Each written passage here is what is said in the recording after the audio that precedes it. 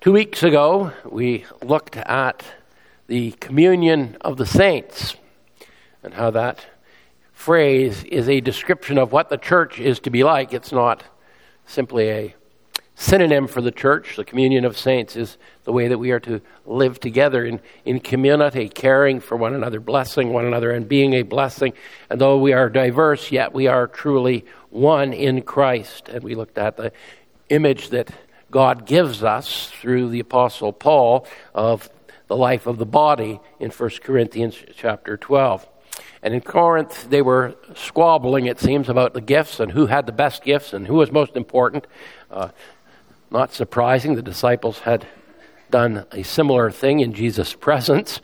They'd been embarrassed about it, but they'd still argued about who was best and who would be greatest in the kingdom.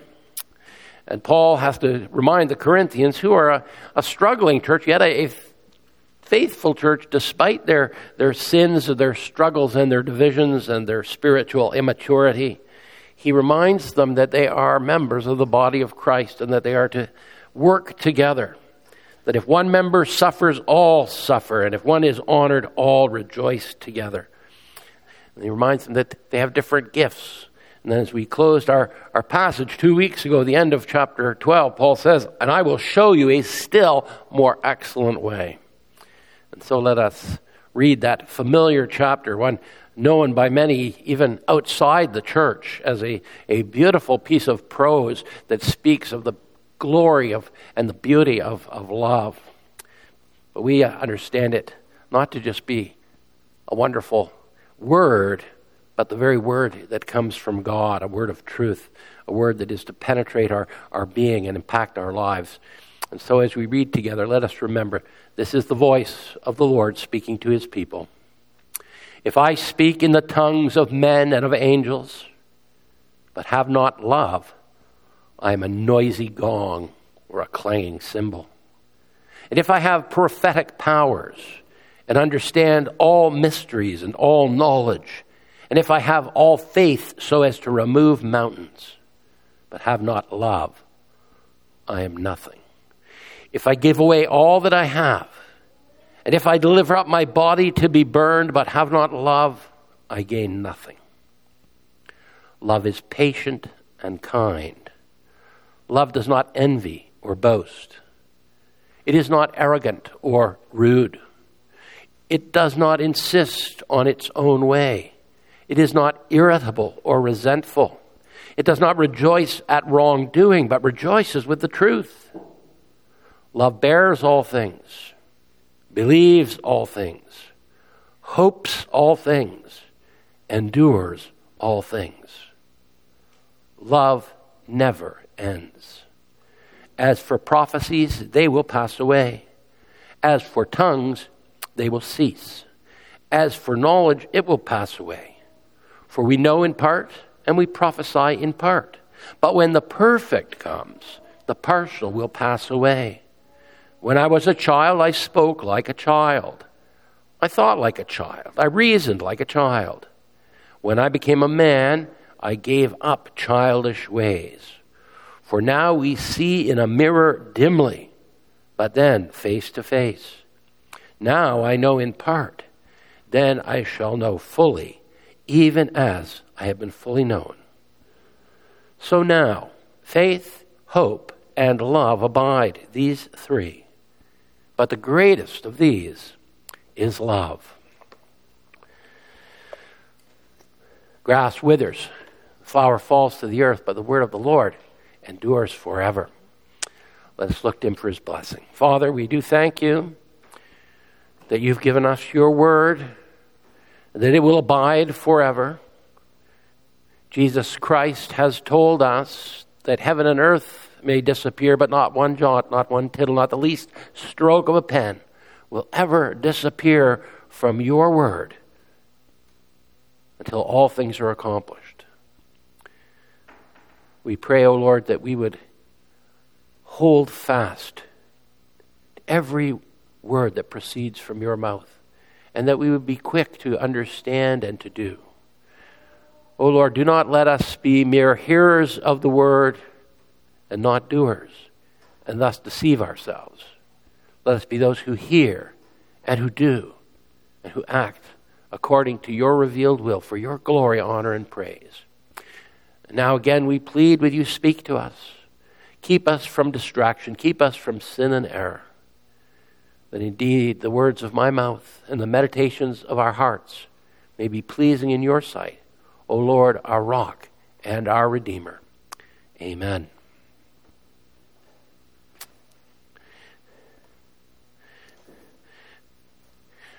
Paul is very subtle, I think, in dealing with the Corinthians. He's pretty hard-hitting at times. He tells them in this first epistle that they're immature, that they're infants. But when he gets really down to the core of what's wrong with the church in Corinth, he deals rather gently and positively. He sets before them here the most excellent way, the way of love. This is a necessity for every church in every age.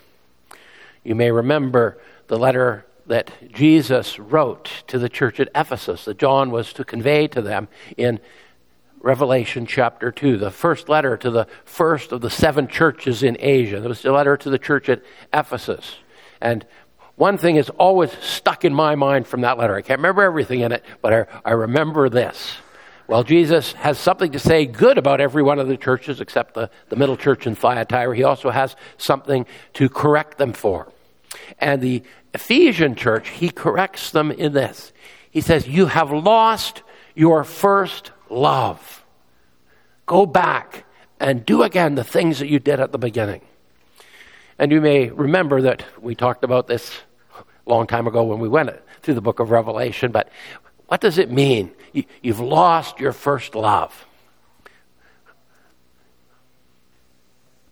New Christians, those who have had their eyes opened and see around them the sin and misery of this world and see the glory and the grace and the loving kindness of God, are very excited about that. Now, we don't all have that experience. I understand that. We don't all have that experience. Some of us grow up in covenant homes and our eyes, it seems, are always open. But there are those who, though they grew up in Christian homes, have a moment when they finally see. It's like the Apostle Paul when the scales fall from his eyes in Damascus and he finally sees. And we're so excited because we realize for the first time the horror of hell and the glory of heaven. And we see God in his beauty and his holiness and his love and his purity, and we're overwhelmed. And our hearts want to burst with love for God who so loved us. And we remember that famous Bible verse that everybody knows, John 3:16, that God so loved the world. We remember that. And for the first time it comes home to our own hearts and minds. And we realize God loved me so much that he wasn't willing that I should perish. And so he made the only arrangement that would serve. And his son came into this world and bore in his own flesh my sin. And he paid the penalty. He got what my sin deserved. He got my wages. Death on a cross. And we understand something of the beauty of that love. And that's partly what's going on in Ephesus there. Jesus is reminding them, you used to really love me. You used to be on fire. You used to be so excited. But the flames died down. The heat isn't there as it once was. The light isn't burning so brightly. Go back. Rekindle the flame. Let's have the fire burn bright and fierce and strong. The church is to be characterized by the love of God. This is the most excellent way, Paul says to the Corinthians. Now, they've been fighting about who has this gift and who has that gift and which one is the best gift. Is it better to speak in tongues? Is it better to prophesy? Is it better to do this or that? And they're all worried about those things. And we're not going to get into a big debate about those things and when they stopped and whether they're still possible. We know that with God, all things are possible. We also know that all sin is possible for men, even in the church, and so we trust God. We don't necessarily trust others. And that doesn't mean we're not loving. We'll get to that. But as we think about this love that is to characterize the Church of Jesus Christ, I want to look at three things. First of all, the necessity of love as it's laid before us here in 1 Corinthians 13. Then the character of love as it's described. And then thirdly, the lifespan of love as it's described in the last part of this chapter. So the necessity, the character, and the lifespan of love. Love is necessary. You can't do without it. Paul reminds the Corinthians, you've been doing all these things, and you can keep doing all these things, but if you don't act from the principle of love in your hearts, then it doesn't matter what you do. And perhaps he is addressing right off the bat the things that are most disturbing to the Corinthians. If I speak in the tongue of men and of angels, and again, we're not going to get into exactly what that means. You know, you speak in languages you don't know. What are the angel tongues? People question, and commentators go on and on about this. And it doesn't really matter for our purposes to understand exactly what the Spirit is saying there. All we know is this, that those who speak in tongues, if they don't do it from the principle of love, they might as well be banging a gong or beating on a cymbal. You know, you get a brass instrument and you give it a whack and you get some resonating sound, but it's meaningless. And many have said about that, you know, you don't have an orchestra made up completely of cymbals. It's not very pleasant to listen to. Maybe you've listened to some language, some music from other cultures where they have a lot of brass tinkling and tangling going on, and it doesn't really, you know, it doesn't suit most of us to hear that. We like the full range of instruments in an orchestra, and yes, sometimes the cymbal plays an important part in that. But if you're just wailing on it with all your might, as long as you can, all it's going to do is give you a headache, in my opinion. And that's what the Holy Spirit is saying here. You don't want to be a noisy gong. You don't want to be a clanging cymbal. You don't want to be something that just irritates people. Yes, you draw attention to yourself, but you don't give any joy or satisfaction. It's meaningless. And you can have prophetic powers. After this chapter ends, Paul will go on to say it's better to prophesy. It's better to prophesy than speak in tongues. He makes the argument. Listen, if you're having a worship service and everybody's going on in tongues and no one's interpreting and someone comes in, what are they going to think? He tells us. This is my paraphrase. Crazy people. That's what they're going to think. They're going to think, crazy people. What's going on here? But if they come in and you're all speaking soundly, you're all prophesying, that is, you're speaking God's word. You know, we're talking to each other, we're quoting scripture to each other, we're talking about the Lord Jesus and what he's done and what he means to us. If someone comes in and they hear us all excited about who God is and what he's done, they're going to go, wow, God is in this place. This is different. And that's how we're to show that we are God's people, by speaking God's word to him in prayer and to one another. No, we don't have to just quote the scriptures all the time, but we have to make sure that the words that come out of our mouths are true and kind and loving, that they're words of righteousness and peace. If you have prophetic powers and you understand all mysteries and all knowledge, great. You know, you could be the world's greatest Bible scholar. You can understand all kinds of things. You can have all the pieces together and still be missing something if you don't have love. If you don't have love, what does it matter? If you understand everything in the Bible and you understand all the mysteries of the faith, it doesn't count for anything. It won't get you anywhere. You must have love, and that love will be an active love, and a love that does something. It says, if I have all faith so as to remove mountains, a reference to Jesus' words, if you have enough faith to say to this mountain, be lifted up and cast into the sea.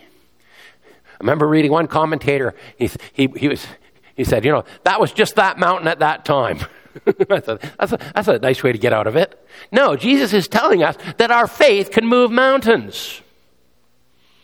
He's telling us that. But we have to believe. Do you really believe? Is it to the glory of God that this mountain should be uprooted and cast into the sea? Or is it you trying to show off? Look at what I can do. I prayed for this mountain to move, and it moved. Look at me. And that's not love. Love's not proud. Love's not arrogant. Love doesn't boast. And so why do we want to move mountains? If we want to move mountains, if we want to get the obstacles out of the way so that the gospel can go forward, so that the church can grow, so that men and women and children can believe in Jesus Christ, God will clear the obstacles out of the way. But if we simply want that done so that we can be exalted and puffed up and proud, that's not right. It's worthless. You are nothing. Jesus, the Word of God tells us, and yes, Jesus and the Holy Spirit say, you have not love, and you're trying to do all these things. It's nothing. Young man came to Jesus. He said, "Good teacher, what must I do to be saved, to inherit eternal life?" And Jesus said, "You know the commandments." He said, "I've done them all."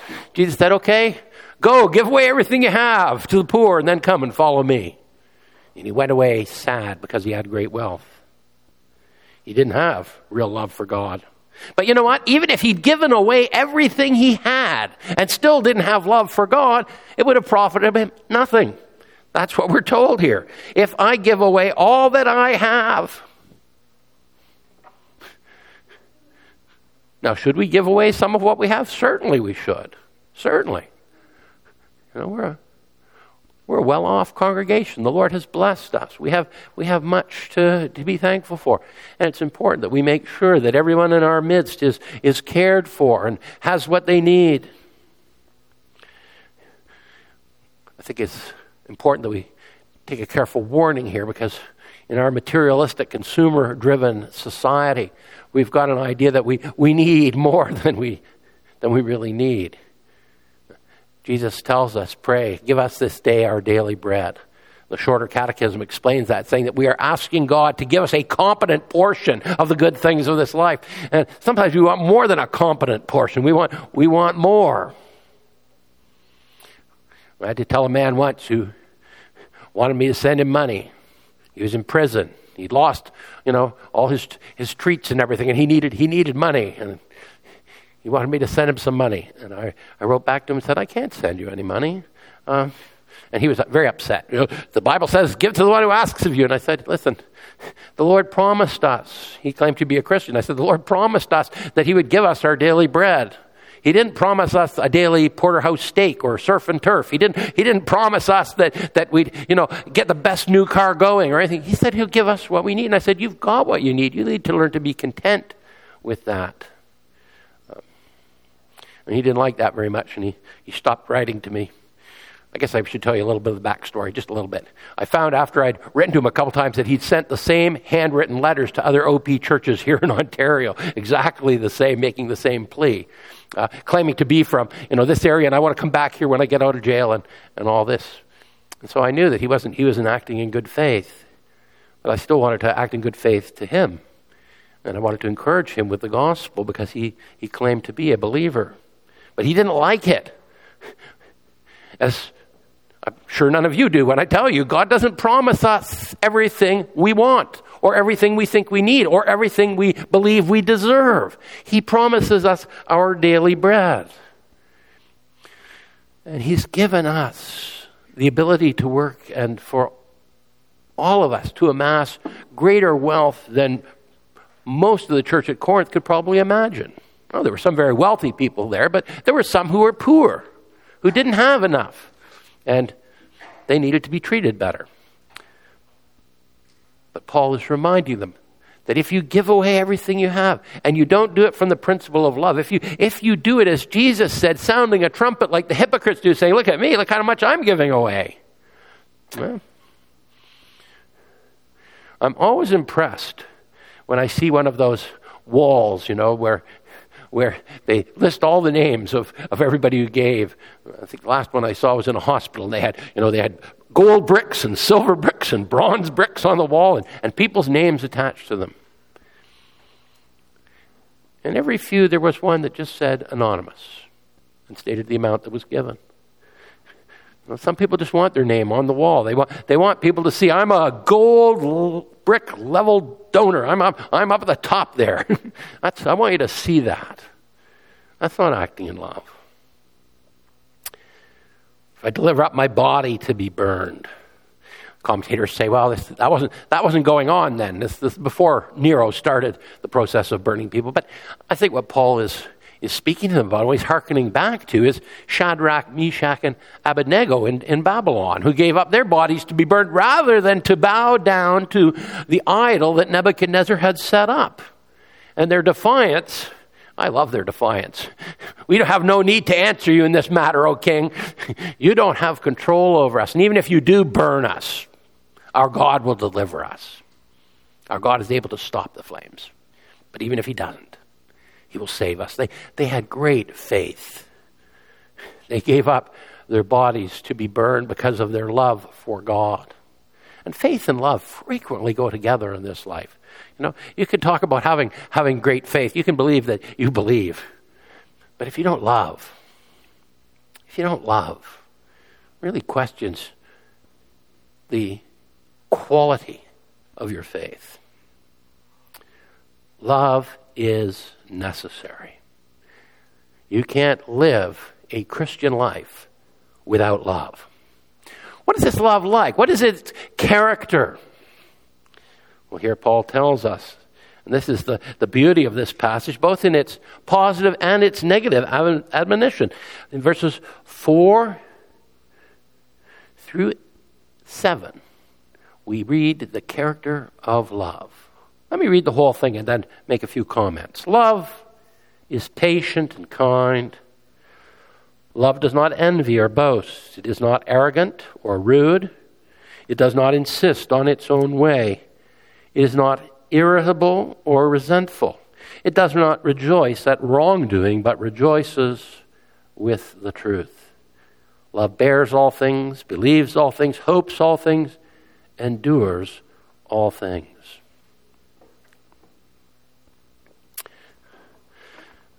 Love is patient, long-suffering. One of the beautiful attributes of our God, he is long-suffering. He is patient. He does not deal with us instantly as our sins deserve. He is patient with us. He's patient with all, wanting all to come to repentance, desiring that we would turn from sin and look to him in love and in faith. Love is patient because God is love and God is patient. We are to be patient as well. That's a tall order. It's a tall order to be patient. I remember one man saying, I prayed that the Lord would give me patience, and he gave me twins instead. Or maybe that was his way of giving me, sorry. It's a true story. Anyway, that when we can say that with any number of children, right? God gives us children, and we as parents have to learn to be patient. Sadly, sometimes we don't become as patient as we should, as quickly as we should. That's kind of a strange thing, the man who prayed, Lord, give me patience and give it to me now. we can be anxious and eager for patience as we think of it, but we don't really practice it. We are to be patient. We're to wait.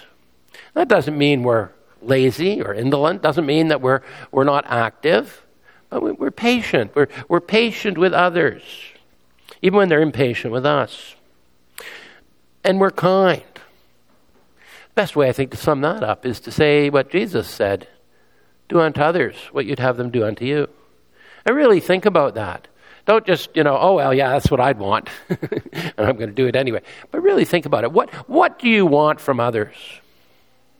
What is your heart's deepest desire when it comes to the way other people treat you? And then turn it around. Treat them the same way. Love is patient. Love is kind. Two enormous positive attributes of love. Two characteristics of God himself. and who we are to be as his image bearers, in the likeness of God, patient and kind. It's not enough to put it positively. We also have to say what love isn't. It's not rude. It's not envious. It's not boastful. It's not arrogant. Love is not envious, boastful, arrogant, or rude. It does not insist on its own way. It is not irritable or resentful. When we love, we recognize that we can be wrong. When we're proud and arrogant, we don't think we can be wrong. We think that everybody else can be wrong, but not me. And that's pride speaking. When you believe that you are always right, and everyone else, has missed it. They've come close, but they've still missed it. I can set them straight. When I was reading a secular description of love from a psychologist, of pride and arrogance, and in the world, pride is a good thing. It's self-esteem. It can be positive, but they went on to say, arrogance is bad. And yes, it's hard sometimes to tell the difference between pride and arrogance. And I thought, yes, that's that's true. But they endeavored to give some light, and some of it was good. Do you find yourself dominating the conversation? Every conversation you have, you're the only one talking. You're listening only to long enough to find a place where you can insert yourself again? Or are you constantly using I in your conversation? I did this, I did that. Do other people not want you around because all you do is talk about yourself and promote yourself? Do you find it hard to trust people? Do you find it difficult to make lasting relationships? These are signs of pride and arrogance. And I think that's true. These are signs of pride and arrogance. Pride is very deceitful. It's very tricky. It sneaks into our consciousness, and it's something that's there in all of us, and it really is the root of all sin. And it's so hard to root out because it is the root of sin. Lots of sins flow from the sin of pride, rudeness, boasting, envy, wanting what someone else has.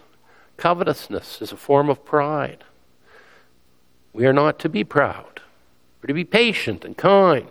We're to be loving, not rude, not insisting on getting our own way. We have to do it my way. If we aren't doing it my way, it's wrong. Sometimes there is more than one way to doing things.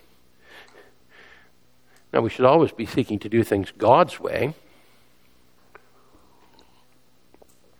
We should never be satisfied with our way. We always have to be holding our way up to the standard of God's way. We have to be ready to listen to others, as I said already. And James points that out, that we're to be quick to listen and slow to speak and slower yet to become angry. Anger can often be a indicator of the level of pride within us.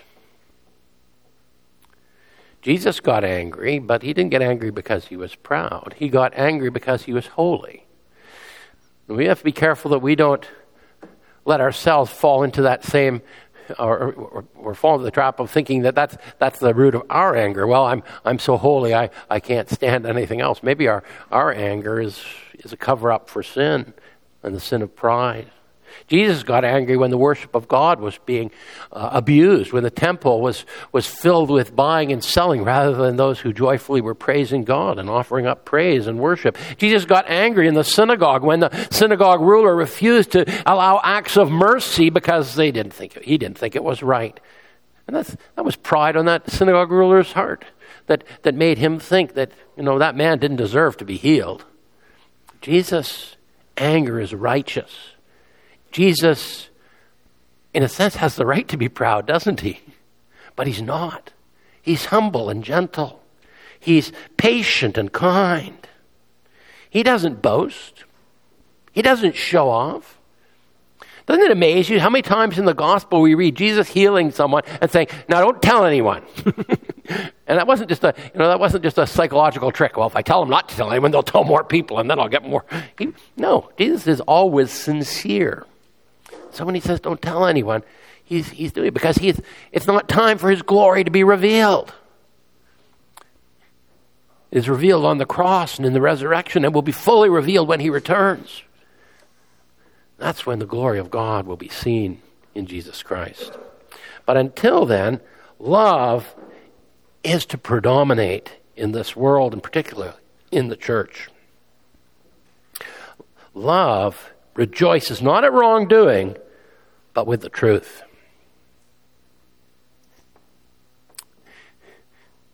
J. Gresham Machen wasn't being unloving when he wrote Christianity and Liberalism. He was being truthful. He could not rejoice with the lies that were being told in the Presbyterian Church in the United States. How all religions were okay, and you didn't really need to believe in a virgin birth, and you didn't really have to believe in a sacrificial atoning death, a vicarious sin offering. You didn't have to believe in a resurrection or a bodily return. You didn't have to believe that these miracles that are written about by Matthew, Mark, and Luke, and John actually took place. You could still be a Christian without all that baggage. And he kindly and lovingly said, "No, that's not true. That's not Christianity." I think there are many people that day who thought Machen was not loving. But Machen rejoiced with the truth, and not with wrongdoing, not with false teaching and with error. Need to spend a few minutes on verse 7. Because when we read these words, we tend to perhaps overemphasize them. I know I've seen them and heard them overemphasized many a time. Love bears all things, believes all things, hopes all things, endures all things. It seems to be a blanket statement. Love is never opposed to anything. Well, we just heard that love does not rejoice with wrongdoing, but rejoices with the truth. And so this language, love bears all things, believes all things, hopes all things, endures all things, must be qualified. It does not mean that Christians are to be gullible and naive and put up with anything, any more than Jesus' words in the Sermon on the Mount, when he tells us to put up with those who persecute us and so forth. We have to understand what are we being told here. We have to love the truth, and we have to be so convicted of the truth that we stand up for it, and that will enable us to bear all things, and to believe all things that are true, and to hope all things, and to endure all things. All things is not a blanket category of everything. But within the church, we are to have a greater tolerance for one another, a loving kindness. It doesn't mean we put up with wrongdoing or with error, but we deal with it gently and lovingly. Many of the commentators would say, what we're being told here is that love is not suspicious. It's not looking to find fault with others, but it's not naive or gullible either. Maybe this is a terrible illustration, but it's the best one I could come up with. You come home one day and there's somebody with a crowbar trying to pry open one of your windows, right? And you say, "Oh, I'm sorry, I've interrupted you. I'll come back later." No, you don't say that at all. You go, "What are you doing?" And if they say, "Nothing," you go, "Okay, I'm a little suspicious here." And you have a right to be suspicious, don't you? I mean, here's somebody at your window with a crowbar, and you got a pretty good idea what they're doing. They're trying to get into your house, and they're not getting in to put up new decorations for you or clean the place or do the vacuuming or make dinner for you. You know they're up to no good. And even though they try and tell you, "Well, I'm Santa Claus and I'm coming to give, fill the stockings," you say, no, I'm not going to believe that. You understand it, and it's not unloving. It'd be foolish to do otherwise.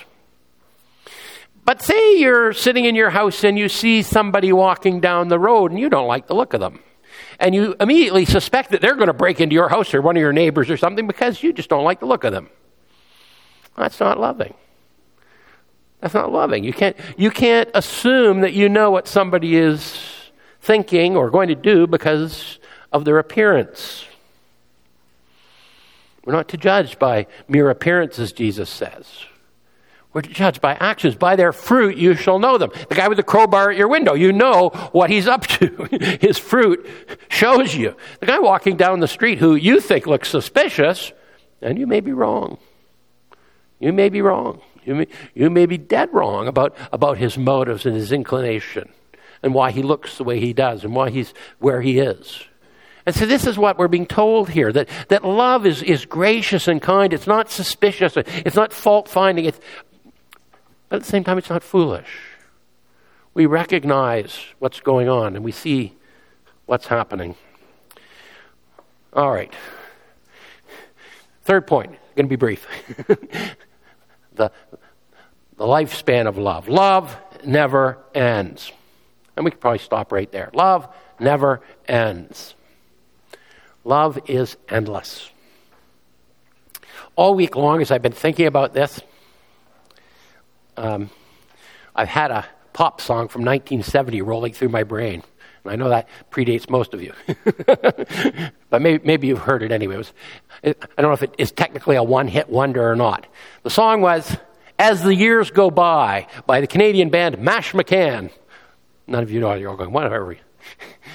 As the years go by, the refrain is, true love will never die. That's the refrain of the song. As the years go by, true love will never die. Hey, amen. You're right. But it goes on about how love grows and what it means to different people in different seasons of life. And it begins with, the child asks his mother, do you love me? And it really means, will you protect me? The mother tells her child, yes, I love you.